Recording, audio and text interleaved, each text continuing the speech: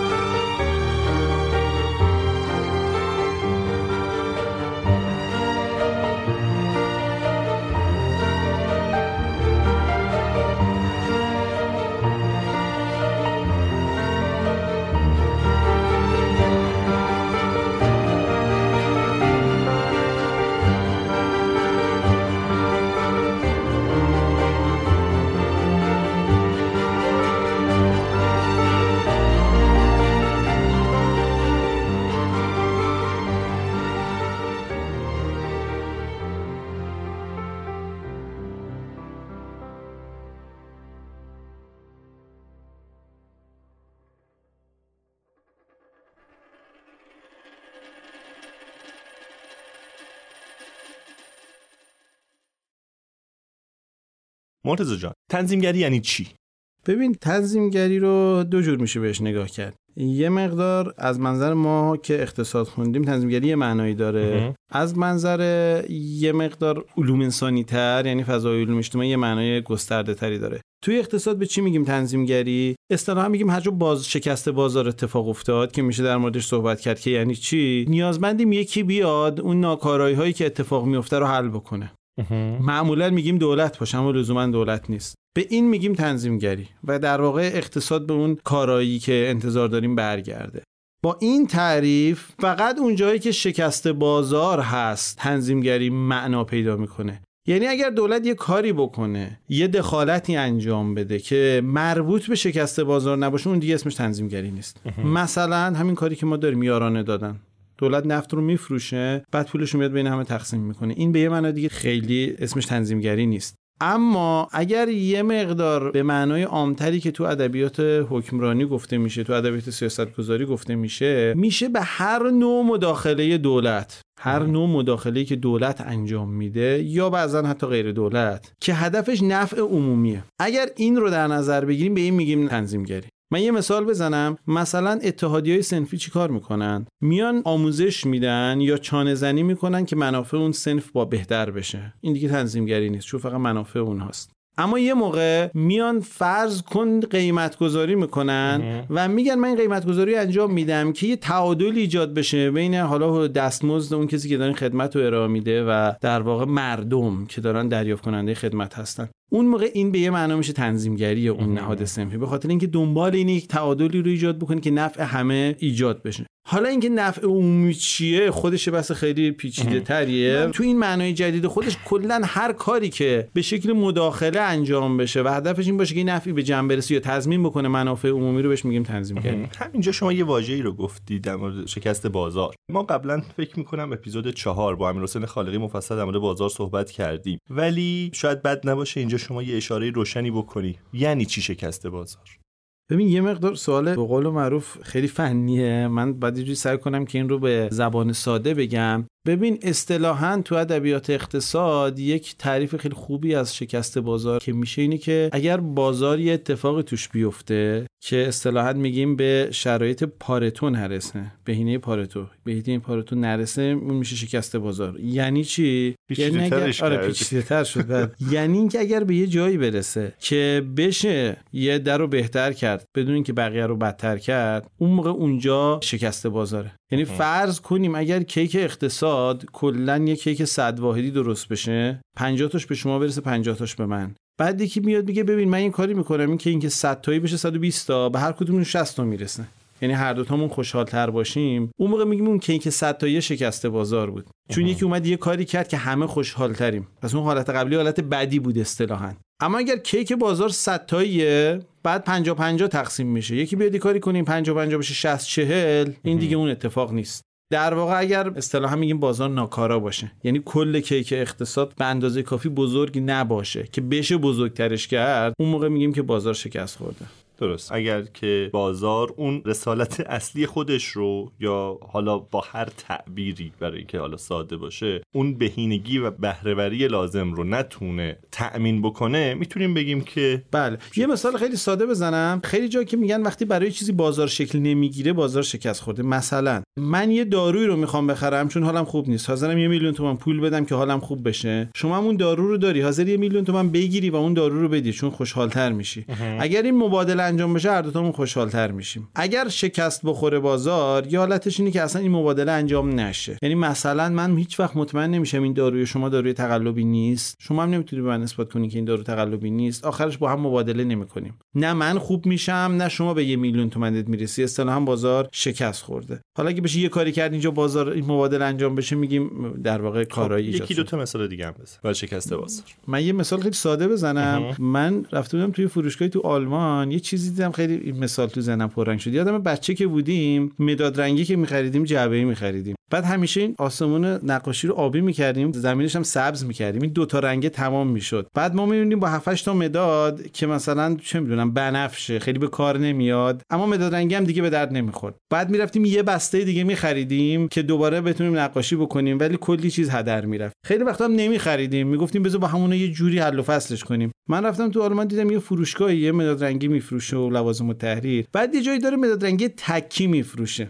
بعد گفتم ببین بازار مداد رنگی تکی تو ایران نبود، به همین خاطر ناکارایی بود. یعنی یا من مجبور بودم مداد رنگی نخرم کلاً با رنگای باقی مونده یه جوری کار بکنم که هم برای من بد بود هم برای فروشنده مداد رنگی، یا اینکه بروم بخرم کلی اسراف برای من اتفاق میافتاد، هزینه داشت. اما اومده بود یه کار کرده بود، یه بازار مداد رنگی تکی درست کرده بود، گفتم یه جعبه می‌خری 2 یورو، اما هر مداد هم می‌تونی مثلا 40 سنت بخری. بعد تو می‌رفتی همون 2 تا مداد رو می‌خریدی. هم من خوشحال‌تر بودم چون اون چیزی که می‌خواستم گیرم اومد، هم فروشنده چون فروشنده ممکن بود اصلا هیچ وقت منو ازش نخرم، الان ازش می‌خرم. شکست بازارش کو؟ شکست بازارش در واقع اون عاملی، حالا بگذاریم از اینکه چی هستش، باعث میشه که بازاری برای فروش مداد رنگی تکی وجود نداشته باشه. یعنی کالایی هست به اسم یه مداد رنگی سبز، این یه کالاست دیگه. وقتی بازاری برای خرید و فروش این نیست. یه مثال دیگه بزنم، من رفته بودم مرغ بخرم یه جا، بعد بهش گفتم که میشه مثلا فقط سینه مرغ بدی، گفت نه من همشو با هم میدم. گفتم که خب من فقط میخوام مثلا کباب درست کنم این تیکش به دردم میخوره، گفت نمیشه دیگه باید همشو با هم بخری. آلودگی چی؟ یه مثال دیگه‌اش همینه، اصطلاحا میگن که وقتی که تو یه کاری بکنی اون یکی هزینه‌شو بده. اینجا در واقع بازار اصطلاحاً شکست میخوره. یعنی چی؟ یعنی اون کارای لازم من آشغال میندازم رو زمین، چون هزینه‌اش به همه وارد میشه، من که هزینه‌شو نمیدم. من تو بالای رودخونه اونا کثیفش میکنم، اون پایینیا اذیت میشن. بعد به همین خاطر یه هزینه‌ای است که من خودم نمیدم، بقیه میدن، من منافعشو میگیرم. اونجا ممکنه یه کالایی، حالا اسمش میتونه کالای بدی باشه، بیش از حد تولید بشه. چرا؟ چون من که هزینه‌اش نمیدم، بقیه میدن. من هی تولید میکنم چون سودش به من میرسه، هزینه‌اش به بقیه میرسه ها. یا برعکسش هم هست، مثل هوای پاک. ببین ما الان تو تهران هوای پاک واقعا یعنی اکسیژن یه کالاست، چون خیلی جای کالا مثلا شن بیابان انقدر زیاده که عملا قیمتی نداره و عملا کالا نیست به اون معنای اقتصادی خودش که کالا یعنی ارزش داره که مورد مبادله قرار بگیره. تو تهران هوای پاک دیگه عملا میشه گفت یه کالاست. شما برید توی باغی بشینی که خیلی خوش آب و هواست حاضری پول بدی، چون بیرون اون باغ هواش اینجوری نیست. حالا اکسیژن این هوای تهران این یک کالاست دیگه، اما این کالا چون یه جوریه که اونی که تولیدش میکنه منفعتش رو نمیبره، یعنی من باغ دارم این اکسیژن تولید میکنم و تو کل شهر پخش میشه، کسی هم که پول به من نمیده. به همین خاطر میگم چرا باید این کالایی که اینقدر برای همه مجموعاً ارزشمنده رو من فقط هزینه تولیدش رو خب منم خراب کنم به جاش برج بسازم. بیاین همینجوری 2 تا 4 تای ساده انجام بدیم. فرض کنیم به هر تهرانی از این 10 میلیون آدم بگن ما 1000 تومان پول اکسیژن بدید، این میشه 10 میلیارد تومان. درسته؟ فرض کنیم تو تهران مثلا 500 تا باغ وجود داشته باشه که این باغدارا الان بهتره که باغشون رو خراب کنن، منفعتی که ازش نمیبرن، یه گاراژ بسازن جاش بهتره. اما ما همه دوست داریم ای کاش خراب نکنن باغشونو و ما از این باغا استفاده بکنیم به خاطر هوای پاکش. فرض کنید از ما بیان به زور 1000 تومان بگیرن ماهی، بعد به اون 500 تا باغ بدن. این 10 میلیارد تومان رو اگر شما بین 500 تا باغ تقسیم کنید، یعنی 500 تا باغدار، احتمالاً ماهی مثلا به هر کدوم 20 میلیون تومان میرسه دیگه. حالا فرض کن به ماها بگن که حاضرید نفری 1000 تومان تو ماه پول بدید اما 500 تا باغ تو تهران باشه، میگم احتمالاً آره چرا که نه. بعد به اون باغداره میگن حاضری باغتو خراب نکنی به جاش مثلا یه ساختمون بسازی، حالا باید بگری اجاره بدی از مستاجر، ما همینجوری ما 20 میلیون تومان بهت پول بدیم، احتمالاً اونم میگه آره دیگه چرا که نه ها.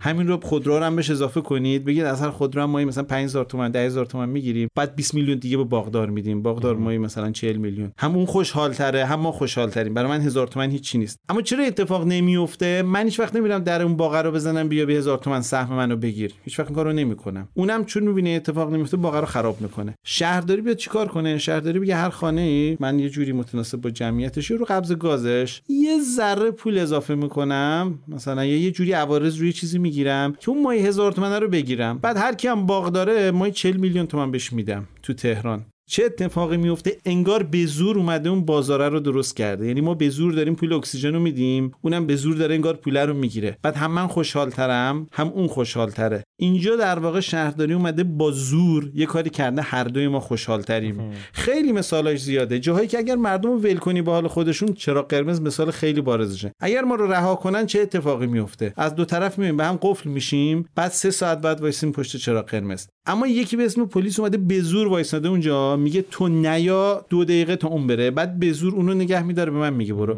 همه 5 دقیقه بیشتر نمیمونیم، همه خوشحال تریم. خب اما اگه اون زور نبود ما وای میسادیم، ما که وای نمیسادیم. به همین خاطر دقیقاً مستاق همون پارتویی که گفتم، یعنی یه بابایی اومده با زور یه کاری کرده که هم من خوشحال ترم هم شما. اما اگر اون زور بالا سر ماها نبود هر دو ناراحت تر بودیم. پس این زمانی که هر دو ناراحت تریم شرایط خوبی نیست. خب برگردیم سراغ تنظیمگری. پس تا اینجا چیزی که فهمیدیم اینه که بازار یه جاهایی نمیتونه ما رو به سمت حالت بهینه عمومی برسونه. بازار به معنای مبادله داوطلبانه که من خودم با پای خودم میرم و یک مکانیزم کاملا غیر متمرکز و انفرادی نمیتونه ما رو به اون حالت بهینه عمومی برسونه و توی همچین شرایطی نیاز به مداخله است. مداخله باید توسط احتمالاً یک فرد یا نهادی با یک قدرت متمرکز باشه. یعنی یه قدرتی باید باشه که اینجا دخالت بکنه که احتمالاً دولته. درسته؟ آیا همیشه تنظیمگری باید توسط دولت انجام بشه؟ سوال خیلی خوبیه. ببین اینجوری بگم نه لزوماً. هرچند تنظیمگری رو یکی از امور حاکمیتی میدانند معمولاً و وقتی میگن دولت امور تصدی رو واگذار بکنه و حاکمیتی ها رو نگهداری، یکیش معمولاً تنظیمگریه. اما واقعش اگه بخوای بهش نگاه کنی نه لزوماً. هر کسی بتونه اون قدرت رو اعمال بکنه. من چند تا مثال بزنم. ما تو ادبیات تنظیمگری میگیم 3 جور نهاد تنظیمگر داریم. یکیش دولته، خب همین که دولت زور داره شما رو مجبور میکنه، مثلا پلیس کار تنظیمگری میکنه. یکیش اصطلاحاً بهش میگن سازمانهای خود تنظیمگر. سازمانهای خود تنظیمگر کیان؟ مثال بارزش نهادهای صنفی تخصصی هن. اتحادیه‌های صنفی، نظام صنف، نظام تخصصی ها. اینو چیکار میکنن؟ خود بازیگران، خود صنف، همه جمع میشن دور هم، یکی رو خودشون میذارن به اسم مثلا اتحادیه، بعد میگن همه ما لازمه به حرف این اتحادیه گوش بدیم. چرا این کارو میکنن؟ به دلایل مختلف. یکیشو بگم، یکیش اینه که فرض کنید تو صنف رستورانیا اگه یه رستورانی توی محله غذای مسموم به مردم بده چی میشه؟ کلا دیگه هیچ کی رستوران نمیره، همه بیچاره میشن. پس خودشون با هم قرار میذارن، میگن ببین بیاین خودمون رو کنترل کنیم، اگه نکنیم 2 نفر خرابکاری کنن همه از بین میریم. بعد یه اتحادیه اونجا ایجاد میشه که اون میاد خودش بازرسی میکنه، چی میکنه، 1000 تا کار میکنه که تضمین کنه که مردم، کسی که او بیاد توی یکی از این رستورانا غذا بخوره مسموم نمیشه. البته خود این چیزی که شما میگی به راحتی قابل بازاری شدن هست، یعنی میتونه این اتفاق تو خود بازار اتفاق بیفته. خب نه ببین بالاخره که زمانه ما داره این اتفاق میفته دیگه. نه ببین سوال اینه که اصلا نیازی به حاکمیت نباشه، اینجوری خودشون بشینن به خودشون این کار تصمیمو بگیرن، اما اون اتحادیه صنفی که بالاخره این کار رو میکنه اون داره یه الزامی رو وضع میکنه دیگه، یعنی اگر طرف تخلف کنه در مغازه‌شو میبنده ها. به همین خاطر اینجا اگر و این اتوریتی رو داره که این کارو سوال بکنه. خیلی مهمیه. خیلی وقتا حاکمیت که میبینه اینا خودشون علاقه دارن این کارو بکنن، میاد یه تیکه اختیار حاکمیتی به اینها میده، میگه ببین خودت علاقه‌مندی تنظیمگری بکنی، من چرا بیام یه اداره درست بکنم که بره به رستورانا نظارت بکنه که اونم بلد نیستن، شما خودتون که واردترید، برید چیکار بکنید، برید خودتون نظارت بکنید، فقط من یه اختیار بهت میدم. اتحادیه صنفی اگه نامه نوشتی یه جا گفتی که این رستوران تخلف کرده، من پلیس رو میفرستم، ضمانت اجراییش با بهش میگن کورگولیشن، حالا بعضی میگن تنظیمگری مشارکتی، هم تنظیمگری، چیزی شبیه این. ولی بازم این موارد و اقتدار حاکمیتی رو میخواد. یه مواردی از خود تنظیمگری وجود داره که اصلا حاکمیت اصلا هم ممکنه ورود نکنه، اما باز خودمون صنف به هم به این جمع‌بندی برسن که اگه ما خودمون رو تنظیمگری نکنیم همه مناسب می‌بینیم. مثال بزنم، مثال صنف طلا فروشان. اگر یه طلا فروش، 2 طلا فروش، 4 تا طلا فروش طلا بری بخری، بعد بفهمی سر کلا گذاشتین طلا ناخالصه، شما دیگه کلا طلا فروشی نمیری، کل بازار به هم می‌خوره. خب اتحادیه خودشون یه اتحادیه درست میکنن که بیاد عیار بذاره بسنجه تک تک مغازه. حالا فرض کن اصلا حاکمیتی نباشه، چه اقتداری اون نهاده داره که اگر یه طلا فروشی تخلف کرد جلوشو بگیره؟ این که یک راهکارش اینه که بقیه طلا فروشا همه تحریمش کنن، بگن ما هیچ مبادله با تو نمیکنیم. یعنی اتحادیه درست میکنن، یه مرامنامه اصطلاحاً میذارن، میگن ما اگر یکیمون تخلف کرد و این اتحادیه خواست تعطیلش کنه، اگر بخواد زیر بار نره ما همه تحریمش میکنیم. به همین خاطر طرف که تخلف کرد میپذیره 3 ماه در مغازش بسته باشه که کلا از بازی بیرون رانده نشه. این جور سازمان ها هم که اتحادیه ها این قابلیت رو دارن. به همین خاطر اینا میتونن در همکاری با حاکمیت یا به تنهایی تنظیمگری بکنن. مثال دیگه‌اش میدونید چیه؟ اوپک کیان؟ یه سری کشورن، هیچ زوری هم که بالا سر اینا نیست، خودشون عرضه کننده نفتن، خودشون با خودشون آمدن ما قول میدیم بازار رو پایدار نگه داریم، وقتی قیمت رفت بالا ما قول میدیم عرضه رو زیاد کنیم. میگه ممکنه چرا این کارو میکنید؟ میگن ما به این جنبندی رسیدیم اگر با هم کار بکنیم و منافع اون طرف هم نگه داریم به صلاحمونه. اینم مدل دومشه، یعنی خود اون بازیگرای صنف، بیزینسمن ها، اون کاسبا بیان خودشون رو تنظیمگری بکنن. یه مدل سوم داره، این مدل یه ذره به قول معروف خیلی سخت تره که ایجاد بشه، اما مدلش هست. اصطلاحاً بهش میگن تنظیمگری، حالا بعضیا گفتن مثلا تنظیمگری خصوصی توی ادبیات. اجازه بدید من بگم مثلا تنظیمگری توسط نهادهای بخش سوم. یعنی چی؟ مثلا NGO ها، سمن ها یا چیزای شبیه اینا. میدونید چی کار میکنن؟ مثلا یه NGO هست، این کارش چیه؟ کارش مثلا بحثای محیط زیسته، بعد این میاد تنظیمگری محیط زیست انجام میده، یعنی حواسش هست کسی محیط زیست رو بیش از حد آلوده نکنه. دغدغه دارن دیگه، میرن بررسی میکنن کارخانه‌ها، بعدی که ممکنه بگه خب این چه اقتداری داره. یه ابزارهایی دارن که خیلی جالبه، مهمترین ابزارش اصطلاحاً ما بهش میگیم بایکوت. میان همه میرن رسانه‌ها رو پر میکنن، مثلا فلان شرکت محیط رو خیلی داره آلوده میکنه، یا فلان شرکت داره مثلا از کودکان کار استفاده میکنه و همه مجبورن تن بدن به قواعد این. یه مثال دیگه هم بگم خیلی جالبه، تو حوزه‌های رسانه‌های صوتی تصویری مثلا یه چیزایی هست توی یه سری کشورها بهشون میگن که اینها واچ داگ میگن، واچ فاوندیشن میگن، چیزای شبیه این. اینا کاملا خصوصی ان، اصلا چیزن NGO ان، اصلا یعنی مثل اون قبلی‌ها نیستن که خودشون بازیگر صنف باشن.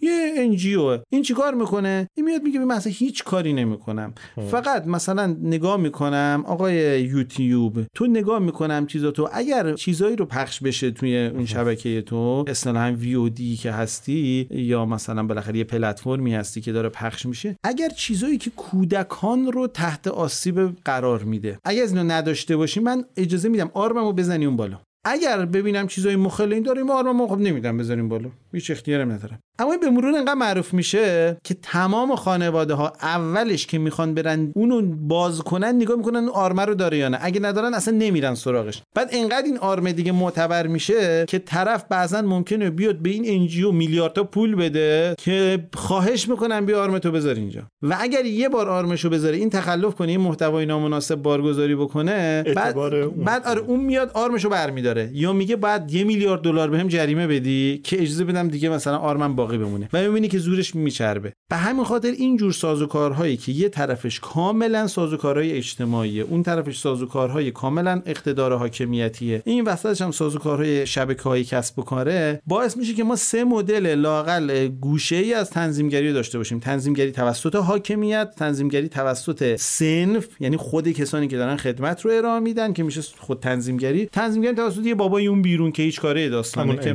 NGO ها و امثاله. اینها کسایی که تنظیمگری است. اتفاقا من حالا فقط این عنوانشو بگم اگه خواستید ادامه بدیم، وقتی به تاریخچه تنظیمگری تو ایران هم نگاه می‌کنی می‌بینی هر سه اینها به نحوی وجود داشتن و البته هر کدام از این تنظیمگری‌ها یک ریسک‌هایی داره که ممکنه خودش آفت‌هایی داشته باشه که میتونیم بحث کنیم. من در مورد یکی از همین آفت‌ها می‌خواستم اتفاقا سوال بپرسم، و اون این که وقتی که حرف از تصدی دولت در اقتصاد بود، یکی از اصلی ترین دغدغه ها اینه که هر گونه تمرکز قدرت با خودش انحصار به همراه میاره، با خودش فساد به همراه میاره، حتی میتونه نظام انگیزشی، نظام چانه زنی، همه چی رو مختل بکنه. به همین خاطر ما رو آوردیم به بازار، ولی ظاهرا حالا این انحصار و فساد و تمرکز رو از در بیرون کردیم و با اسم دیگه به نام تنظیمگری داره از پنجره وارد میشه. فکر نمی‌کنی همه ایرادایی که به دولت وارد بود و به همین خاطر می‌خواستیم و داشتیم فاصله می‌گرفتیم از اینکه اقتصادمون دولتی بشه که دیگه تقریبا میشه گفت تا یه حدی اجماع نسبی روی این مفهوم وجود داره، با ادبیات تنظیمگری باز دوباره برمیگردیم به اون آفت‌ها؟ ببین این قطعاً هست. ما همینطوری که میگیم شکست بازار، یه جایی داریم میگیم که رگولیتوری فیلر، یعنی شکست تنظیمگری. به هر حال هر کسی قرار باشه هر کاری رو انجام بده، اما به شکل سیستماتیک شکست بخوره در انجام اون، یه شکست اتفاق افتاده ها.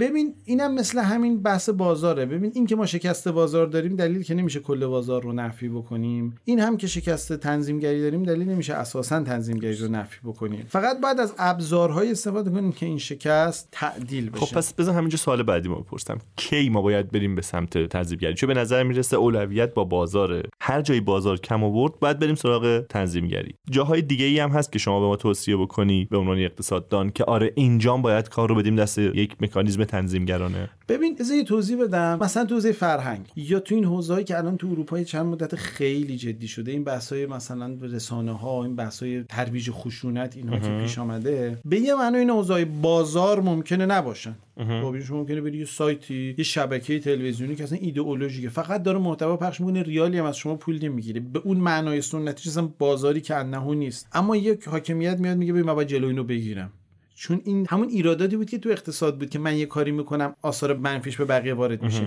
میگه تو یه فیلم داری پخش میکنی که ترویج خشونت داره، اما اتفاقی که میفته اینه که بعدن جامعه به هم میریزه. پس اساسا فقط مسئله بازار نیست، هر جایی است که آدم‌ها یک یا همون پلیس سر چهارراه رو که گفتم اونجا که به معنی بازاری نیست، اما یک اومده داره یه کاری میکنه میگه نفع شما در اینه. پس یه جا فقط به بازار نمیشه اکتفا کرد. اما وقتی که بازار وجود داره بیایم به اون معنی اقتصادیش نگاه کنیم. ببین دو جور دیدگاه در مورد تنظیمگری هست.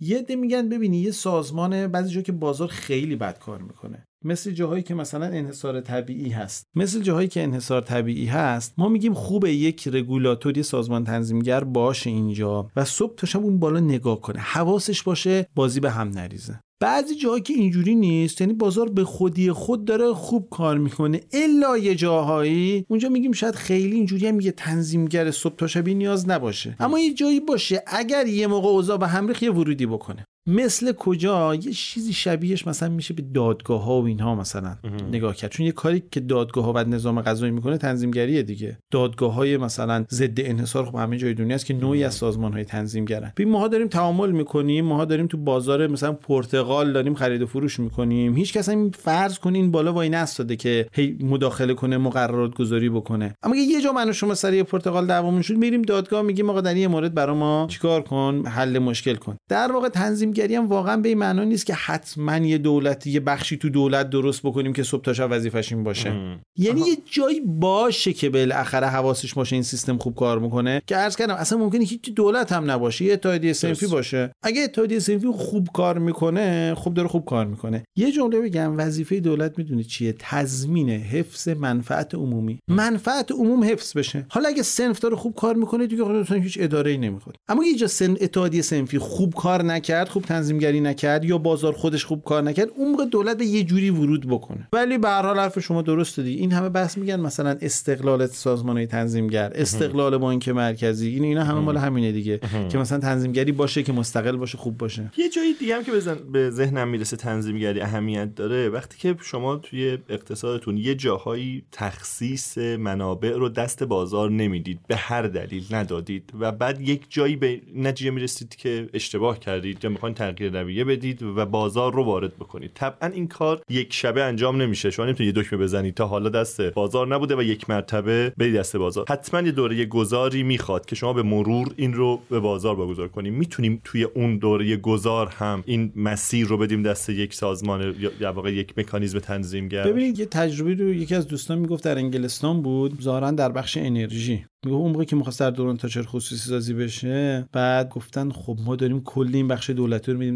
دست بخش خصوصی، و بعد این یه سازمان تنظیمگر میخواد یکی واسه اینجا تنظیمگری بکنه. بعد میگه اون روز فکر می‌کنم وزیر انرژی بود اونجا، گفته بود که ببین این رو ایجاد می‌کنیم، بعد یه مدتی کلا اینم خود به خود مثل آب که بخار میشه، کم کم محو میشه، اینم کوزه کاریش کم میشه و کلا جمع میشه میره. یعنی بعضی وقتا واقعا اینجوریه. یعنی ما فقط می‌خوایم تا این بره تا به جای خوب برسه. هرچند تو انگلستان اتفاق نیفتاد دیگه، دیدن که این ظاهرا نمیشه ولش کرد، همیشه باید این بدنه حاکمیتی تنظیمگر باقی بماند. ولی بله بعضی وقتا شما ممکن در این دوران گذاری بخواید، وقتی که دیگه همه چیز رو غلطک افتاد، بازار دیگه داره به سیستماتیک خوب کار می‌کنه، این سازمان تنظیمگر رو اصلا برش داری دیگه. اگه یه مشکلی پیش اومد برید دادگاه شکایت کنید دیگه.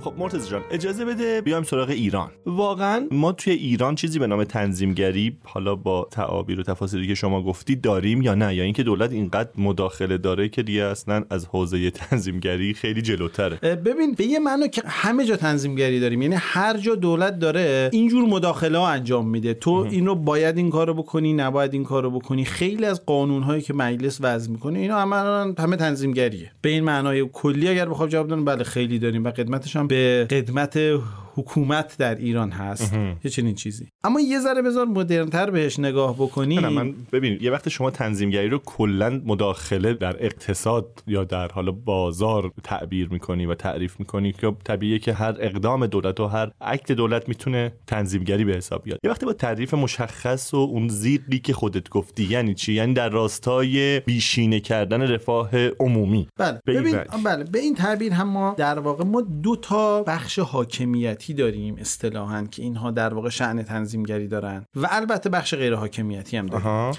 توی حاکمیت یه بخشش به شکل حالا سنتی تر بسیاری از همین نوع کار، مثلا قیمت گذاری ها یا کنترل هایی که روی مثلا کیفیت کالاها و خدمات ارائه میشه، این کاریه که ما عملا میگیم تنظیمگری حاکمیتیه و وزارتخانه ها و دستگاه های اجرایی این رو دارن انجام میدن. مثلا سازمان استاندارد اتفاقا خیلی هم خوب بوده به شکل کلی. یعنی شما الان میری کپسول گاز می‌خری می‌بینی آرم استاندارد روشه، با خیلی راحت می‌ذاری تو خونه استفاده می‌کنی، چون مطمئنی تنظیمگر اومده روش چیز کرد، رو این کالا در واقع تنظیمگری رو انجام داده. سازمان غذا و دارو میری می‌بینی شما یه قرص از داروخانه می‌خری میاری، اصلاً هم نگران نیستی که این قرص مشکل خاصی داشته باشه، چون واقعاً همه فکر می‌کنیم که حاکمیت داره وظیفه تنظیمگریشو انجام میده. این یه مقدار مدل سنتیه، چیزی که دستگاه‌های اجرایی وزارتخونه انجام میدادن. اما یه سری سازمان‌ها داریم که مشخصاً وظیفه‌شون تنظیمگریه.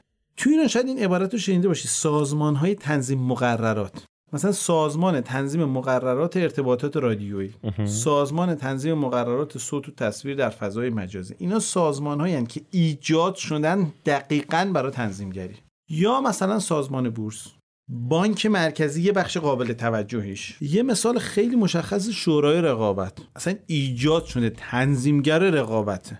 اینها همه سازمانایی هستند تو ایران که این سازمان‌ها یه ذره جدیدترن، یعنی به این معنی که فقط ایجاد شدن که تنظیمگری بکنن. هرچند ببین تنظیمگری یه چیزی بگم، من بعضی وقتا حرف میزنم در مورد تنظیمگری، میگم ببین اسم این سازمان رو میزنن سازمان تنظیم مقررات، میگم من حس بدی بهم دست میده. چرا؟ چون انگار حس ما این بوده که یکی باید بشینه مقررات بنویسه برای ما، تنظیم مقررات بکنه و بقیه هم موظفیم اجرا بکنیم، در حالی که واقعا اینجوری نیست. ما هیچ وقت اینو نباید فراموش بکنیم که قرار نیست تنظیمگری فقط با نوشتن یک کتابچه مقررات باشه که به همه ابلاغ بشه که تو باید این کارو بکنی، نباید این کارو بکنی که منافع عمومی تضمین بشه. چرا؟ چون خب خیلی این کارو نمیکنن. طرف یک کتابچه نوشته 10,000 تا مقررات توشه، دنیا خیلی بیشتر از ماست. خب کی میخواد بره اینو اجرا بکنه؟ خیلی وقتا تنظیمگر وظیفش اینه یه کارایی بکنه غیر از اینکه دستور بده، مثلا مشوق بذاره، بگه هر کسی اینجوری رفتار کنه من این مشوق بهش میدم، بعد اون موقع همه همونجوری رفتار میکنن که این میخواد و ممکنه یه خط مقررات هم ننویسه. اما به هر حال اینها هم سازمان‌هایی هستند که تنظیم مقررات میکنن، اینا حاکمیتی هستند. اما یه دسته سازمان‌های سنتی غیر حاکمیتی هم داریم که وظیفه تنظیمگری دارن، همین اتحادیه‌های صنفی، نظام تخصصی ها، اون قدیمیاش بریم کانون وکلا، نظام پزشکی، نظام مهندسی. هرچند اینا رو خیلی به عنوان تنظیمگر نمیشناسن، خیلی اینا رو میگن اینا یه اتحادیه‌های صنفی ان که ایجاد شدن که اون برای چانه‌زنی بکنن برای منافع اون صنف. اما اگه بری تو وظایفشون میبینی که دارن نظارت میکنن، باید نباید وضع میکنن. شما وقتی داری نظارت میکنی بر یه نفر و لغو پروانه وکالت رو مثلا پروانه‌شو لغو میکنی، فرض کن، این که دیگه حمایت از اون صنف به معنا نیست، به معنای اولیش. پس اینجا داره کارهای تنظیمگری انجام میده. اتاق بازرگانی رو هم میشه گفت جور. اون قسمت‌های فرض کنید که داره کارت بازرگانی صادر میکنه که میگه اگه میخوای باید با این شرایط کار بکنی، باید کارت تو این شرایط بگیری، این بله اون کار تنظیمگری. به همین خاطر این جور سازمان‌ها هم که اتفاقا این سازمان‌های غیر حاکمیتی ان، این اواخر تو قانون یه تعبیری به کار برده، گفته مؤسسات خصوصی مأمور به خدمت عمومی، چیزی شبیه این. اینها هم سازمان‌هایی که یعنی خصوصی ان اما میگه مأمور به خدمت عمومی، و اینم که دنبال نفع عمومی ان، وظیفه دارن تضمین بکنن نفع عمومی رو. اینها هم یه سری سازمان‌های تنظیمگرن که به شکل سنتی از دهه 40 و اینا دیگه 30-40 تو کشور ما ایجاد شدن و بودن دیگه کار می‌کردن. یکی دو تا مثال ملموس از تنظیمگری هایی که واقعا میشه مصداق شکست تنظیمگری باشن توی مملکت ما میتونی نام ببری؟ ببین البته خیلی سخته واقعا بخوایم قضاوت بکنیم، چون میدونید ما وقتی دعوا همیشه اینه، ما یه تنظیمگری رو یه جا میبینیم میگیم این موفق نبوده، اما ما واقعا نمیدونیم اگر این نبود چی میشد، شاید خیلی بدتر میشد. خب به همین خاطر اینکه صراحتا بگیم این شکست خورد و این کاش نمیبود یه ذره کار سختی. اما بریم ببینیم کجاها ایراد داریم. ببین یه جاهای تنظیمگری به ذاته یه تضادهایی توشه، مثلا همین سازمان‌های خود تنظیمگری، نظام صنفی و تخصصی ها که گفتم. ببین مثلا یه لحظه بیا به نظام پزشکی دقت کن. تو نظام پزشکی معمولا شما اگر از پزشکی شکایت داشته باشی میرین نظام پزشکی در وهله اول شکایت میکنی و حکومت هم اومده گفته آقای نظام پزشکی تو بررسی کن، حالا با اون سازوکارهایی که داری و بحث رسیدگی به تخلفات. خب یه تضاد اینجا هست. سازمان نظام پزشکی مگه خود پزشکان نیستن؟ به قول معروف میگن چاقو دستشون نمیبره. چرا باید ما رسیدگی به شکایت پزشکان رو بدیم دست خود پزشکان؟ اضافه اینجا می‌خواست بگم واقعا بعضی وقتا مجبوریم. یه مثال خیلی ساده بزنم. فرض کن 6 تا متخصص حرفه مغز و اعصاب تو ایران هست. حالا اگه یکی رو عمل بکنه بعد بگن که آقا تو اونجا یه خطای ریز پزشکی بخواد اتفاق افتاده باشه، کی غیر از خود این 5 نفر بقیه میتونن قضاوت کنن که این نفر ششم این کارو درست انجام داده یا تخلف کرده. تو نمیتونی به وزارت بهداشت بگی آقا یه پزشک دیگه بیاد این رو. حتی اگه یکی از اینا رو برداری ببری تو وزارت بهداشت بشینه که این کارو انجام بده، بعد 2-3 سال از این بازی جا میمونه چون خودش تو کف میدان نیست. به همین خاطر مجبوری به این 6 نفر بگی خودتون به شکایتایی که از خودتون میشه رسیدگی کنید. تو هر مورد 5 نفر بقیه در مورد یه نفر قضاوت کنن. آیا تضاد منافع توشه؟ بله هست. آیا میشه کاریش کرد؟ تقریبا نمیشه. مجبوری اعتماد کنی. پس میخوام بگم بعضی وقتا واقعا یک تضادها اینجوری در درونش هست. اما بعضی جا واقعا این تضادها به نظرم زائده، یعنی خودساخته است. یه مثال بزنم، مثلا در مورد قانون وکلا این اواخر خیلی بحث و دعوا شده. میگن که ببین قانون وکلا یه کمیته هست تو هر استان که 3 نفرن، 2 نفرش از دستگاه قضایی میان، یه نفرش هم رئیس قانون وکلای اون استانه. اینا میان هر ساله تعیین ظرفیت میکنن. برای چی؟ برای اینکه ما امسال چند تا وکیل تو این استان میخوایم. مثلا میگن 20 تا تو فلان استان. هدفشون چیه؟ ببین هدف چیه؟ چند تا هدف، البته هدفها مختلف عنوان میشه. خب جایی که تو قانون تصریح نکرده دقیقاً به این 3 هدف. اما چند تا هدف هست. یه هدف خیلی سنتی میگن بازار اشباع میشه. میگن وقتی بازار اشباع بشه اولا امنیت شغلی به خطر میفته. من رفتم کلی وقت گذاشتم وکیل شدم، بعد چون یه دفتر وکالت زدم، کلی داستان پیش اومد. اینو برای فلافل فروشیان میشه گفت. بله، حالا اونجا خیلی بحث اینه که ما متفاوتیم از اونها. حالا بعد یه چیزایی هم بهش اضافه میکنن. میگن که مسئله دومش اینه که اگر وکیل زیاد بشه اینا میرن به سمت قاچاق کنی، دعوا درست کردن و نان در آوردن از این دعوا. یه دیگه میگن اگه اینا زیاد بشن فلافل فروشا خیلی نظارتشون سخت نیست. اگه وکیل زیاد بشه نظارت بعد بر اینها بشه دیگه، اون موقع ماجرا پیچیده میشه، بس بهتره کم باشن. یه عده میگن که ظرفیت آموزش برای همه اینا وجود نداره اگه خیلی زیاد بشن. این فارغ التحصیل حقوق خیلیشون زیادی ان، اصلا نباید دانشگاه انقدر فارغ التحصیل تربیت میکرد. پس ما میایم چیکار میکنیم؟ ظرفیت میذاریم و این ظرفیت رو هر ساله تو هر استان تعیین میکنیم. یه مثال دیگه بزنم، سردفترها اینو قانون دارن که حتی اون ظرفیت رو دفترای اسناد رسمی منظورش. بله، دفاتر اسناد رسمی اینا دیگه مثل حتی قانون وکلا هم نیستن که مثل بخش وکالت نیستن که بگن هر سال 3 نفر بشینن تعیین ظرفیت بکنن. گفته که سال 1354 اینا یه قانون داشتن، قانون دفاتر اسناد رسمی. اونجا نوشته به ازای هر 15000 ایرانی یه سردفتر ما می‌خوایم. حالا با یه سری تبصره‌های که اون موقع که 1950 اصلا ما چی داشتیم؟ مثلا خرید و فروش خودرو نبوده به این معنا، نمیدونم 1000 تا وکالت دادن این ماجراها نبوده. بعد اون گفتم 15000 نفر یه نفر. همون موقع هم غلط بوده ها، یعنی همون موقع معلوم نیست از کجا، اما الان هنوز همونه. در این مورد زمان آقای احمد نژاد ظاهرا یه تغییر جدی کرد که حرف و حدیث هم زیاد توش بود. ببین اون موقع توی سال یه تعداد خیلی زیادی آزمون برگزار کردن، سردفتر گرفتن، اما به هر حال هنوز همین ماجرا باقیه. بعدش هم حدود 10 سالی حدودا نگرفتن. همه اینو به چه عنوانیه؟ میگن که ببین ما داریم این کار رو میکنیم، این محدودیت ها رو میذاریم که چی بشه؟ که تضمین کنیم برای مردم اینا تحت نظارتن، اینا کیفیت دارن، اینا خیلی خوبن، اینا خیلی ماجرا دارن. در واقع اون منفعت عمومی بود که بود. ولی جالبه این ماجرا چیه؟ این انحصار دیگه. توی بازاری رو دربست به ید دادی، ما رویه ضد رقابتی تعریف داره دیگه. خب این رویه ضد رقابتی دیگه، تو یک بازاری رو در اختیار یه عده قرار دادی، بقیه هم حق نداره. نتیجهش چی میشه؟ قیمت میره بالا. قیمت شکسته نمیشه چون رقابت به اون معنا توش نیست. و در واقع بعضیا میگن ببین به اسم تنظیمگری، چون لایسنسینگ، پروفشنال لایسنسینگ بهش میگن، مجوزهای حرفه‌ای که مجوز ورودن، عملاً یک ابزار تنظیمگریه که ما نذاریم یه عده بی صلاحیت بیان تو بازار که بازار رو خراب کنن، اصلا بازار شکست بخوره. ولی فراموش میکنیم یه شکست بازار دیگه بود به اسم انحصار. یعنی عملاً اومدیم انحصار ایجاد کردیم. و جالب خیلی وقتا ممکن حتی نتونیم جلو مفاسدم بگیریم. این مفاسد بعضا خیلی وقتا به جای خودش هست، ما یه انحصار هم بهش اضافه کردیم، در حالی که خیلی شیوهای بهتری هم وجود داره. مثلا ببین اینایی که بچهای مالیان یه آزمونایی دارن، آزمونای CFD اینا چیز میکنن، ببین من یه فارغ التحصیل مالی ام، سواد زیادی احتمالاً ندارم، اما اگه برم آزمون مرحله 1 رو شرکت کنم یه گواهی بهم میدن که نشون میده من حرفه‌ای ترم. 2 3 همینجور مراحل بالاتر. من وقتی میخوام برم یه مشاور مالی بگیرم، میگم که تو چیه سوادت؟ میگم که من فوق لیسانس دارم. میگم مدرکی، گواهی، چیزی میگن نه. ممکنه برای کار ساده بهش پول بدم به خدمت بگیرم، اما اگه کار حرفه‌ای بکنم خب نمیرم سراغش، میرم به گواهی ها. یعنی در واقع ما کسی رو که یک حداقل داره من نمی‌کنیم از بازار، اما میایم گواهیایی بهش میدیم که نشان دهنده صلاحیت‌های حرفه‌ایه. الان تو بحث وکالت من میگم تو بحث وکالت خب آقا یه نفر که فارغ التحصیل حقوقه، مثلا یه فوق لیسانس حقوق داره، ممکنه آدم خیلی قوی نباشه، اما بلد توی دعوای 4 میلیونی من و یکی دیگه که سر یه وانت آجوره که کمک بکنه به ما.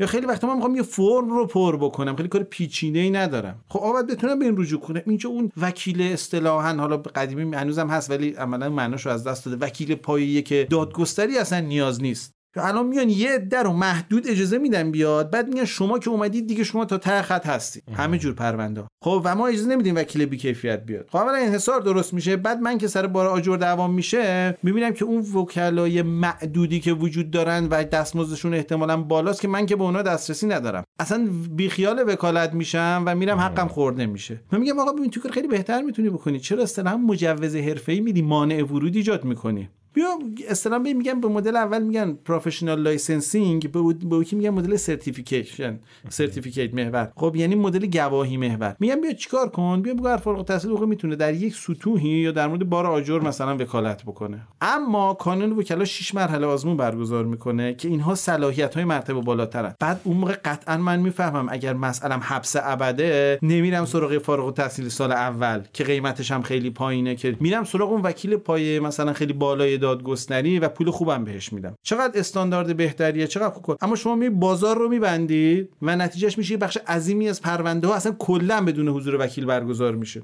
این موضوع کانون وکلا خیلی موضوع جالبیه، به نظرم لازمه که یه اپیزود مفصل در موردش واقعا در مورد کانون وکلا و بازار خدمات حقوقی مثلا اصلا یک بحث مفصل لازم داریم. و به عناوینی که مثلا میگن که اینها که دقیقاً این عناوین گفته میشه، مثلا حرفه‌های دیگه، مثلا حرفه‌های مثلا صنف‌های معمولی رو مثال میزنن، میگن اینا که فروشگاه نیستن، سوپرمارکتی که نیستن که هر کی خواست وارد بازار بشه، اصلا اینجا نباید بازاری بشه. از این حرفا زده میشه و خیلی هم به نظر یه جالبه، میگن راست میگن دیگه. من همیشه بهشون میگم ببین شما خیلی بامزه است داستان. وقتی میگیم آقا شما باید رقابتی باشه، بازار خدمات، باید هر کسی که صلاحیت داره بیاد تو بازار، میاد میگید که کی گفته ما مثل قضاتیم؟ مگه قاضی اینجوریه که هر کسی از راه بیاد قاضی بشه؟ مثلا توی استانم سالی 5 تا قاضی بیشتر نمیگیرن. میگم خب باشه چرا شما مثل سوپرمارکتی ها نیستید، اما بریم اون طرف داستان نگاه کنید. اگه بازار بده، رقابت بده، اصلا به شما نمیخوره، چرا وقتی که رو دست مزد میشه، چرا اون موقع دیگه میشه بازار آزاد؟ یعنی یه وکیل میره میشینه اونجا میگه ببین من 200 میلیون میخوام، میدی نمیخوام، برو پیکار، برو یه جا دیگه چانه زنی کن. قاضی هم اینجوریه، نه دیگه. قاضی اگه توی استان 5 تا قاضی میگیرن، بهش میگن ببین آقای قاضی، این کسی که میاد پیش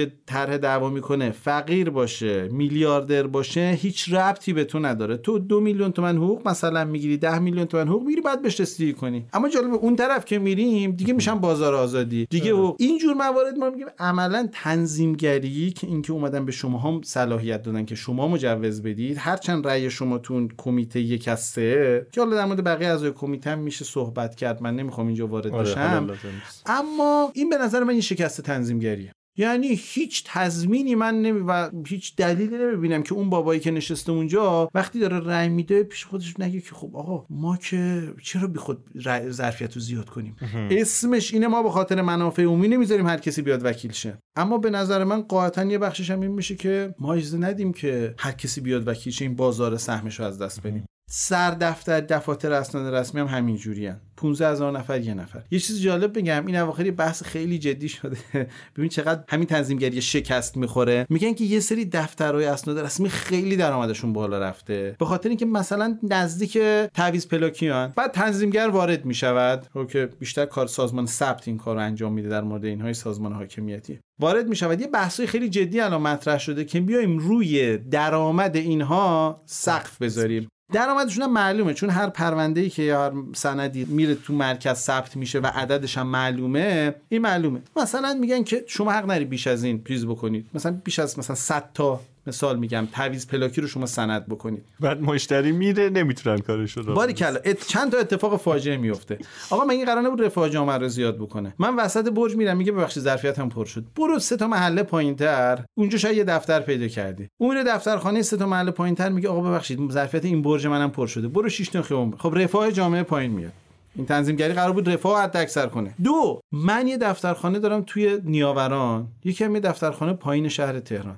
دفترخانه پایین شهر تهران 50 متره، او یکی 200 متره. آقا اصلا تو سقف حقوقی که میذاری برای اون از سرش هم زیاده، برای این فقط اجاره محلش هم نمیشه. اون موقع احتمالاً بعد چیکار کنی؟ بعد با توجه به متراژ و جا بیای برای هر کدوم یه سقف درآمدی جدا بذاری. این یعنی چی؟ یعنی امضای طلایی، یعنی فساد، یعنی همه این مشکلاتی که میگم این چه تنظیمگری غلطیه که داری در موردش بحث میکنی. چون بحث این کاره، این کار خیلی ساده تر میشه. آقا بیا موانع ورودو بردار، بذار یه 50 نفر دیگه بیان دفترخانه بزنن، بعد جلو اون تعویض پلاکیه به جای 2 تا دفترخونه 12 تا دفترخونه باز میشه. بعد چی میشه؟ بعد اول رقابت میشه، خود به خود درآمد احتمالاً بعضی از اینا که خیلی زیاده شکسته میشه، از همه مهمتر رفاه زیاد میشه. بعد تازه این رقابت برای کیفیت هم میکنن. یکی یه مبل میذاره اونجا و یکی چای میذاره که چی بشه. یعنی هم رفاه بالاتر میره، هم خدمات بهتری ارائه میشه، هم یه عده بیشتری درآمد کسب میکنن. اما نمیخوای تنظیمگری درست انجام بدی، داری 1000 تا کار بد انجام میدی. این میشه شکست تنظیمگری. یه چیز بدتر بگم، اینا یه قانون دارن، هم قانون دفاتر اسناد رسمی، ماده 69 داره، خیلی جالبه. خلاصش اینه که تو اگر بازنشسته شی میتوانی اون مجوزی که داری رو عملاً بفروشی، عملاً اسمش میگم به یکی دیگه واگذار بکنی. ولی خب معمولاً خب میتونی پول بگیری که احتمالاً میلیاردی هم هست قیمتش تو تهران. بعد سوال اینه که خب واقعاً اگر این مجوز قابل واگذاریه خب بعد جالبه که اینا میگن این مجوزه نشان دهنده صلاحیت. من مجوز دارم، بازنشسته شدم، میام بدم به شما میری اونجا یه ارزیابی از شما میکنن که شما هم صلاحیت داری. خب میگم اگه ایشون صلاحیت داشت خب مجوز بده، شاید من بعد من پول. جالبه اگه که فوت کنه عملا یه جوری انگار مجوز میشه ارثیه، یعنی بچه‌هاش میتونن اگه یه شرایطی دارن خودشون سر دفتر میتونن بفروشن. بعد همینها میگن ما وقتی میگیم آقا فضا باید رقابتی باشه، میگم ما حالا 1000 تا قانون دارن که مثلا بهش اشاره میکنن، ببین ما بعد مرخصی بگیریم، ما نماینده حاکمیت ثبت اسنادیم اینها و ما این کارمندیم، اصلا ما رقابت و بازار و اینا معنی نداره. میگم ببخشید کدوم کار من میتونه بگه وقتی من بازنشسته شدم یه 100 میلیون میگیرم مثلا آقای فلانی بیاد میزم و بگیره؟ خب پس چرا اینجاها که میشه دیگه اون بحثا عوض میشه بازار آزاد همه چیز. و ببین که به چه حجمی از انحصار این وسط وجود داره. عینش تو داروخانه ها بود. حالا قبل از داروخانه ها یکی دو بار از سوپرمارکت ها گفتی، به نظرم میرسه همه اصناف همچین چیزی دارن. درست میگم؟ چند تا مسئله بود. ببین شما هر کاری بخوای بکنی به هر حال نیاز به یه سری مجوزهایی داری. این مجوزها بالاخره یکی از شؤون تنظیمگری ان دیگه، نیستن؟ بله. ببین یه نکته بگم، این مجوزها قبلا خیلی سختگیرانه تر بود. به طور خاص 2 تا محدودیت بود که این توی قوانین اخیر خیلی سعی شده حذف بشه، اما توی سری بخشایی که مثلا که اسم بردم هنوز زورشون نرسیده. 2 تا چیز بود که حدود صنفی، خاطرتون هست میگفتن اگر اینجا یه نانوایی باشه تا مثلا بله. این دقیقاً یکی از مثالهای تنظیمگری بود و این حذف شده دیگه. این خیلی جا حذف شده که عرض میکنم. یکی دیگه هم ظرفیت گذاری بود، یعنی هر دو به قول دو بال فرشته انحصار. خب یکی این که تو اینجا بیشتر از 20 حق نداریم، یا حالت این که در واقع یه فاصله حداقلی باشه که اینا در واقع یه جوری انگار مثل هم دارن کار میکنن دیگه. بله. هر دو در خب اینها رو ما توی قوانینی جلوشون رو گرفتن. مثلا ماده 7 اصلاح قانون اجرایی سیاست‌های اصل 44 اومد مجوز ندادن به دلیل اشباع بازار رو ممنوع کرد. جالب داروخانه ها بعد از همین ماجرا بود که در واقع اون بحث‌های انحصاریشون رو ممنوع اعلام کردن. ما یه آیین‌نامه‌ای داریم، آیین‌نامه تأسیس و اداره داروخانه ها. 2 تا ماده داره، ماده 4 یه ماده 15. ماده 4ش میگه چی؟ میگه حالا تقسیم بندی کرده، مثلا یه تیکش اینه، میگه به ازای هر شهر، یه شهری که توی باز جمعیتی خاصی، به ازای هر 7000 نفر یه داروخانه، به ازای هر 10 داروخانه یکی شبانه روزی. حالا من نمی‌دونم برای چی اصلا گذاشتن و اینها، اون محدودیت رو برای چی این شهرهای کوچیک میری بعد وایسی سر صف چقدر. بعد میگن که شما 2 تا کار میتونی بکنی. مثلا من یه بعد یه حدود صنفی، ماده 15 هم حدود صنفیه، یعنی این 2 تا شرطی گفتی برای داروخانه ها همچنان برقرار. حالا عرض میکنم چه اتفاقی افتاد. حالا در کنار اینا شما اگر یه فارغ التحصیل داروسازی بودی، یه شرایطی رو داشتی، میتوانستی بری یه پول خیلی جدی بدی به یکی، مجوز اون رو بخری. اما اگر نداشتی که مجوز بخری، بازم بسته به شهری که توش میدی، مثلا باید 18 سال فعالیت داروخانه‌ای میکردی که بیش از اون ظرفیت 7000 نفر یه نفر یه مجوز اضافه به تو بدن. که ما سوال می‌کردیم آقا اگه با پول میشه مجوز خرید، خب چرا نباید بتونم بعد بدون پول با 18 سال وقت بذارم که مجوز بگیرم؟ شکایت کردم به شورای رقابت و اینا خیلی حرف اخیره، همین مدت‌های اخیره. شورای رقابت ممنوع اعلام کرد، گفت هر دوی این مواد این آیین‌نامه باید باید لغو بشه، هم ظرفیت گذاری باید لغو بشه، هم حدود صنفیش. یعنی که مثلا بین دو داروخانه شبانه مثلا باید 1500 متر فاصله باشه، مثلا چرا باید باشه 1000 متر هم باشه خوب باشه. حالا این اول زیر بار نرفتم، بعد خیلی ماجرا شد، رفت دیوان عدالت اداری، دیوان عدالت اداری هم تایید کرد حکم شورای رقابت رو. این اواخر هیئت مقررات‌زده که خود اینم دوباره یه نهادیه که تو همین حوزه فعاله، اون هم دوباره رأی به چنین چیزی صادر کرد. یعنی سه نهاد مهم تنظیمگری تنظیم رقابت در ایران که میشه شورای رقابت، هیئت مقررات‌زده و دیوان عدالت اداری، هر سه تا اینو تایید کردن که تازه هنوز بحثی که بالاخره اینها تمکین میکنن بالاخره به این یا نه، که حالا این مگه میتونن تمکین نکنن؟ ببین ماجرا پیچیده است، دو تا بعد وجود داره. نمیدونی چرا میگم مگه میتونن؟ ببین به خاطر اینکه فرض کن من فردا بخوام داروخونه بزنم، کسی میتونه مانعم بشه؟ حالا دیگه ببین خیلی ماجرا یه مقدار پیچیده‌تر از اینه. یه بخش خیلی زیادی که مردم مطلع نیستن. ببین مردم که نمیشناسن دیوان هیئت مقررات‌زده اصلا چی هست، اصلا چی گفته، یا شورای رقابت اصلا چیه، ضمانت اجرایی احکامش چیه، یا مثلا دیوان عدالت. خیلی جالبه، دیوان عدالت که رأی میده خیلی وقتا رأیش تشخیص نه، میگه آقا این باید حذف بشه. اما این هنوز کافی نیست. شما باید بری درخواست بدین، بعد بهت ندن، بعد بری دادگاه‌های عمومی شکایت کنی که این حکم دیوان بود، اینم درخواست منه، بعد اون موقع مثلا اون دادگاه میره حکم عزل اون مدیر رو میگیره. اصلا مردم خیلی وقتا اینو چی نمیدونن. شما برو خیلی از بچه‌هایی که فارغ التحصیل داروسازی ان نمیدونن این احکام داده شده، ممکن هنوز برن مجوز بگیرن بگن ظرفیت اشباع نمیدیم. یا خیلی وقتا ببین ته داستان اینه که اون کسی که مجوز صادر میکنه بخواد به شما مجوز نده، هزار تا بازی میتونه در بیاره. به همین خاطر مسئله خیلی جدی‌تر از این حرفاست. ولی واقعش اینه که داره تلاش میشه. تو داروخانه‌ها موفق شدن. حالا چرا تو داروخانه راحت موفق شدن؟ به خاطر اینکه این چیزی که گفتم توی آیین‌نامه‌ای بود در مورد سردفترها، این قانون مجلسه و خیلی سخته که این نهادها اینها به این راحتی نمیتونن. بعد قانون عوض بشه یا بحث‌های خیلی پیچیده‌تری اتفاق بیفته. اما تو این چند جا ما یه دستاوردهایی بود. من واقعا خیلی وقتا حتی بحث میشه با دوستان، میگیم که ببین اساساً تنظیمگری مجوز محور چه بسا کار غلطیه تو خیلی حوزه‌ها. یه مثال بزنم، همون مثالی که زدم میتونه گواهی صلاحیت حرفه‌ای باشه. اصلا میگه خب مجوز نمیخواد، یعنی مجوزها حداقلی باشه، یعنی یه فوق لیسانس یه رشته کافی باشه برای اینکه تو حداقل خدمات رو بتوانی ارائه بدی. آدم‌ها دیگه بر اساس این صلاحیت‌های حرفه‌ای خودشون تصمیم میگیرن سراغ آدم بهتر برن. میدونی مثلا یک راهکارش اینه. ببین ته ماجرا میدونی چیه؟ باید یک راهکارش اینه که ما مثل این مثالش خیلی مثال خوبی، مثل گواهینامه رانندگی. ببین این که من میخوام گواهینامه رانندگی بگیرم هیچ ربطی به این نداره چند نفر دیگه گواهینامه رانندگی دارند. من میرم میگه تو صلاحیت داری راننده بشی، تو این آزمون قبول شدی، تمام شد، رفت. بعد همینجوری باشه. ما حرفمون اتفاقا اینه آقا در حوزه وکالت و سردفتری و داروخانه‌ها اگر کسی یه صلاحیتی داره باید بتونه بیاد مجوز رو بگیره مثل گواهی رانندگی. حالا اون صلاحیت هر چی هست حداقل هاست. یعنی چی عددی میذاری میگی 10 تا بیشتر نمیدم؟ آخه این عدد رو از کجا در میاری؟ و تو این عدد کلی تضاد منافع وجود داره. میدونی به همین خاطر خیلی مسئله قامزه. و شما اینو ببین، از ما بعضی وقتا تو کشور بحث میکنیم، میگیم که آقا ما برای اینکه یک شغل ایجاد بشه مثلا باید 20 میلیون تومان سرمایه گذاری اتفاق بیفته.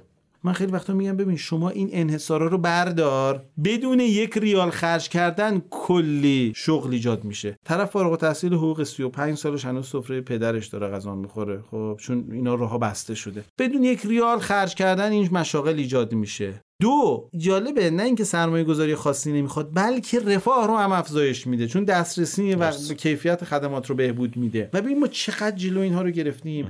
شما ببین انواع و اقسام انحصارا، هر جا که مجوزی وجود داره که خرید و فروش میشه. بعضی وقتا به این رفقا میگم این تاکسیای خطی هستن، اینا مجوزهای چند ده میلیونی خط، اصطلاحاً میگن خط انقدر قیمتشه.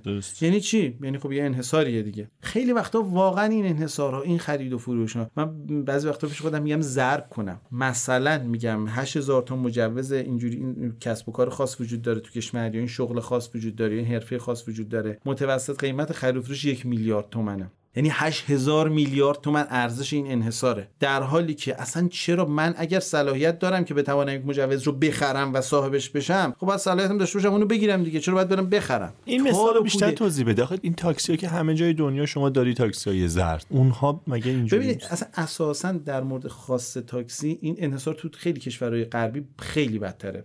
فوق العاده مسئله انحصار اینها دلیلش چیه؟ شدیده. ببین زور زیاد اتحادیه‌های صنفی معمولا این کارو میکنه. ببین در واقع اتحادیه‌های صنفی چند سنخ معمولا مداخلات رو انجام میدن برای تضمین یه سری، حالا اسمش تضمین منافع عمومی، ما خیلی جا رنگ و بوی انحصار میگیره. تو اتحادیه‌های پایین دستی به چه معنا؟ اینا اصلا میگن نظام‌های حرفه‌ای نیستن، پروفشنال بادی بهشون میگن، بیشتر یونیون بهشون گفته میشه. اینها معمولاً ابزار چانه‌زنی برای تضمین منافع صنف که البته همزمان گفته میشه تضمین منافع تعیین کف دستمزد.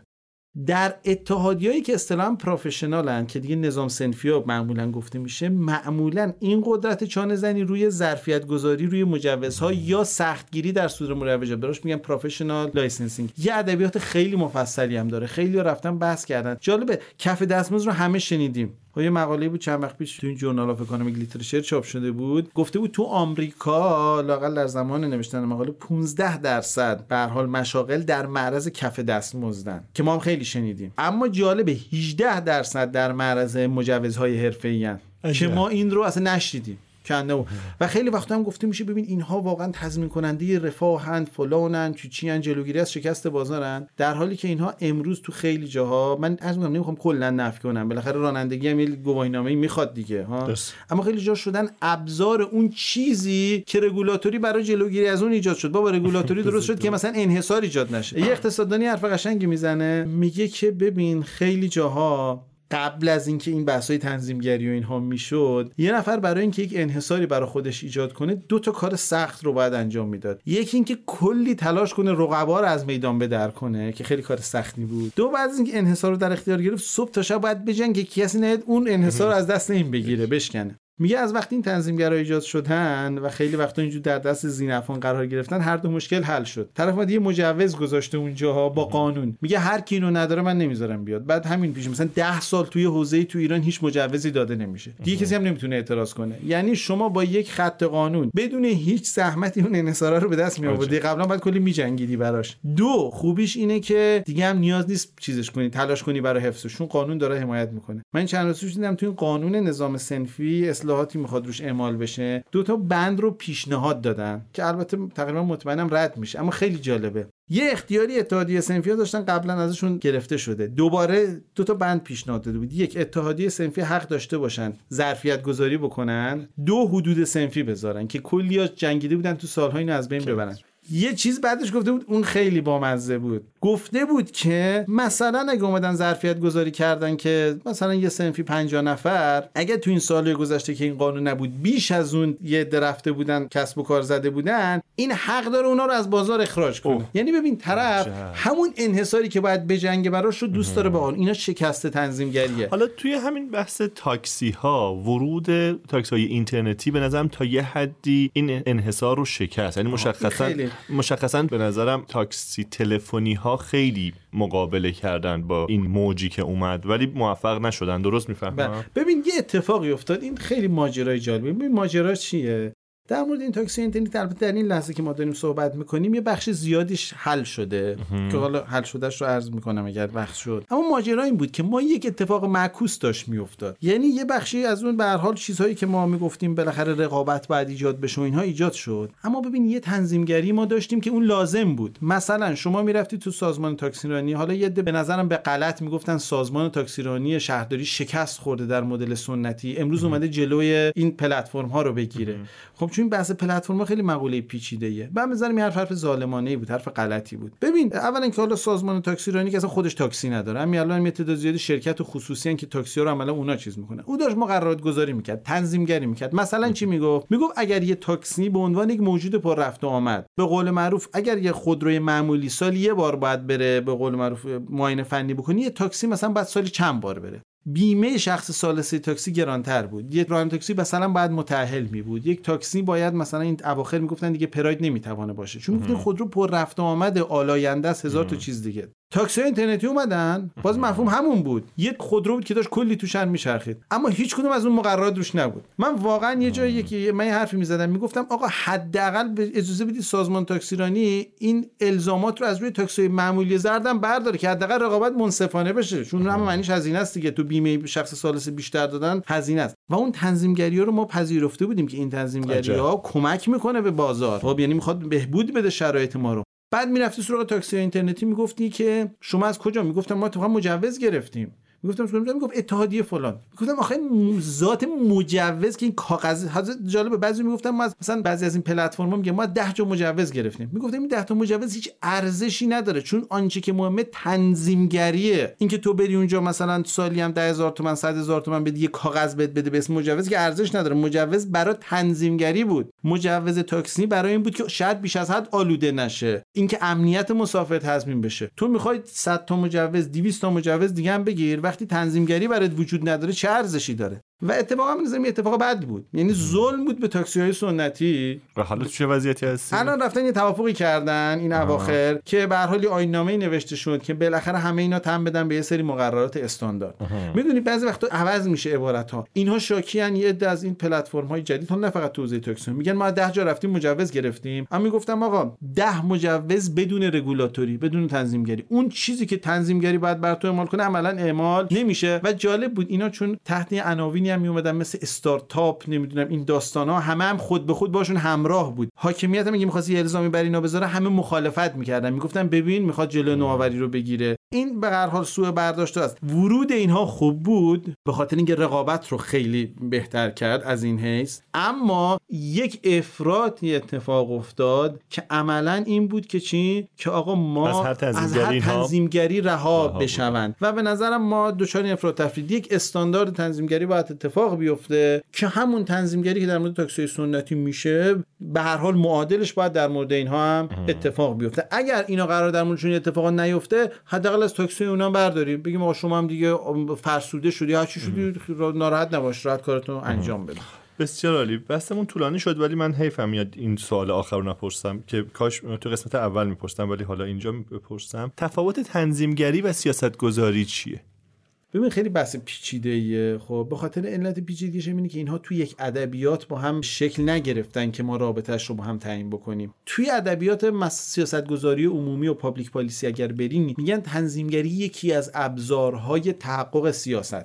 بعد حتی جالبه بعضیا تنظیمگری میان در کنار مثلا تعرفه گذاری و امثال هم قرار میدن. توی این ادبیات معمولا تنظیمگری رو به معنای همون مقررات گذاری میگن. میگن تو میتوانی اون سیاست رو از طریق مقررات گذاری تو پرانتز تنظیمگری محقق کنی یا از طریق تعرفه گذاری یا فلان. اون خیلی تعریف بدی از تنظیمگری، چون همه اون تعرفه گذاری و اینها این همه ذیل تنظیمگری به یه نحوی به حساب میاد. من یه بخوام خیلی این تعریف رو نمیخوام بگم، اینجا خیلی استانداردی تو ادبیات وجود داره. در واقع تنظیمگری یه پله پایینتر از سیاستگذاری. من میگم سیاستگذاری اونجاست که ما یه ذره ایدئولوژیک حرف میزنیم. یعنی مثلا ما اصلا جامعهمون باید به سمت برابری برود یا نرود. این جامعه میخواد برابرتر بشود. ممکنه کسی بگه کی گفت؟ یعنی که جامعه باید به سمت رقابتی شدن پیش برود. این سیاست بالاییه که شما میذاری که بیشتر نشه ایدئولوژیک داره. همون نفع عمومی که میگفتم، ممکنه همه مردم رأی بدن که خوب اینجوری بشیم، همه مردم رأی بدن که خوب اونجوری بشیم، یا بریم از منابع دینی ایدئولوژیک گزاره‌ای بگیریم بگیم بعد اینجوری بشیم. تنظیمگر اون سیاست کلان رو میگیره با همین ابزارهایی که داره، مقررات بذاره، تعرفه بذاره، پاداش بده، جریمه کنه، اینها سعی میکنه اون هدف عموم نهایی که اون سیاست کلان رو هست رو محقق کنه. تو بعضی از ادبیات‌ها شما بریم مثلا تو بعضی من دیدم تو ادبیات حقوقی خیلی آشنا نیستم، میگن اصلا اینا خیلی فرقی هم نمیکنه. هر آنچه که قانون و مقررات ما بهش میگیم سیاستگذاری و تنظیمگری، یعنی حقوقی به داستان میشه نگاه کرد. خیلی تعریفی ندارم، اما من همین که گفتم میشه گفت سیاستگذاری اون جهت‌های کلان،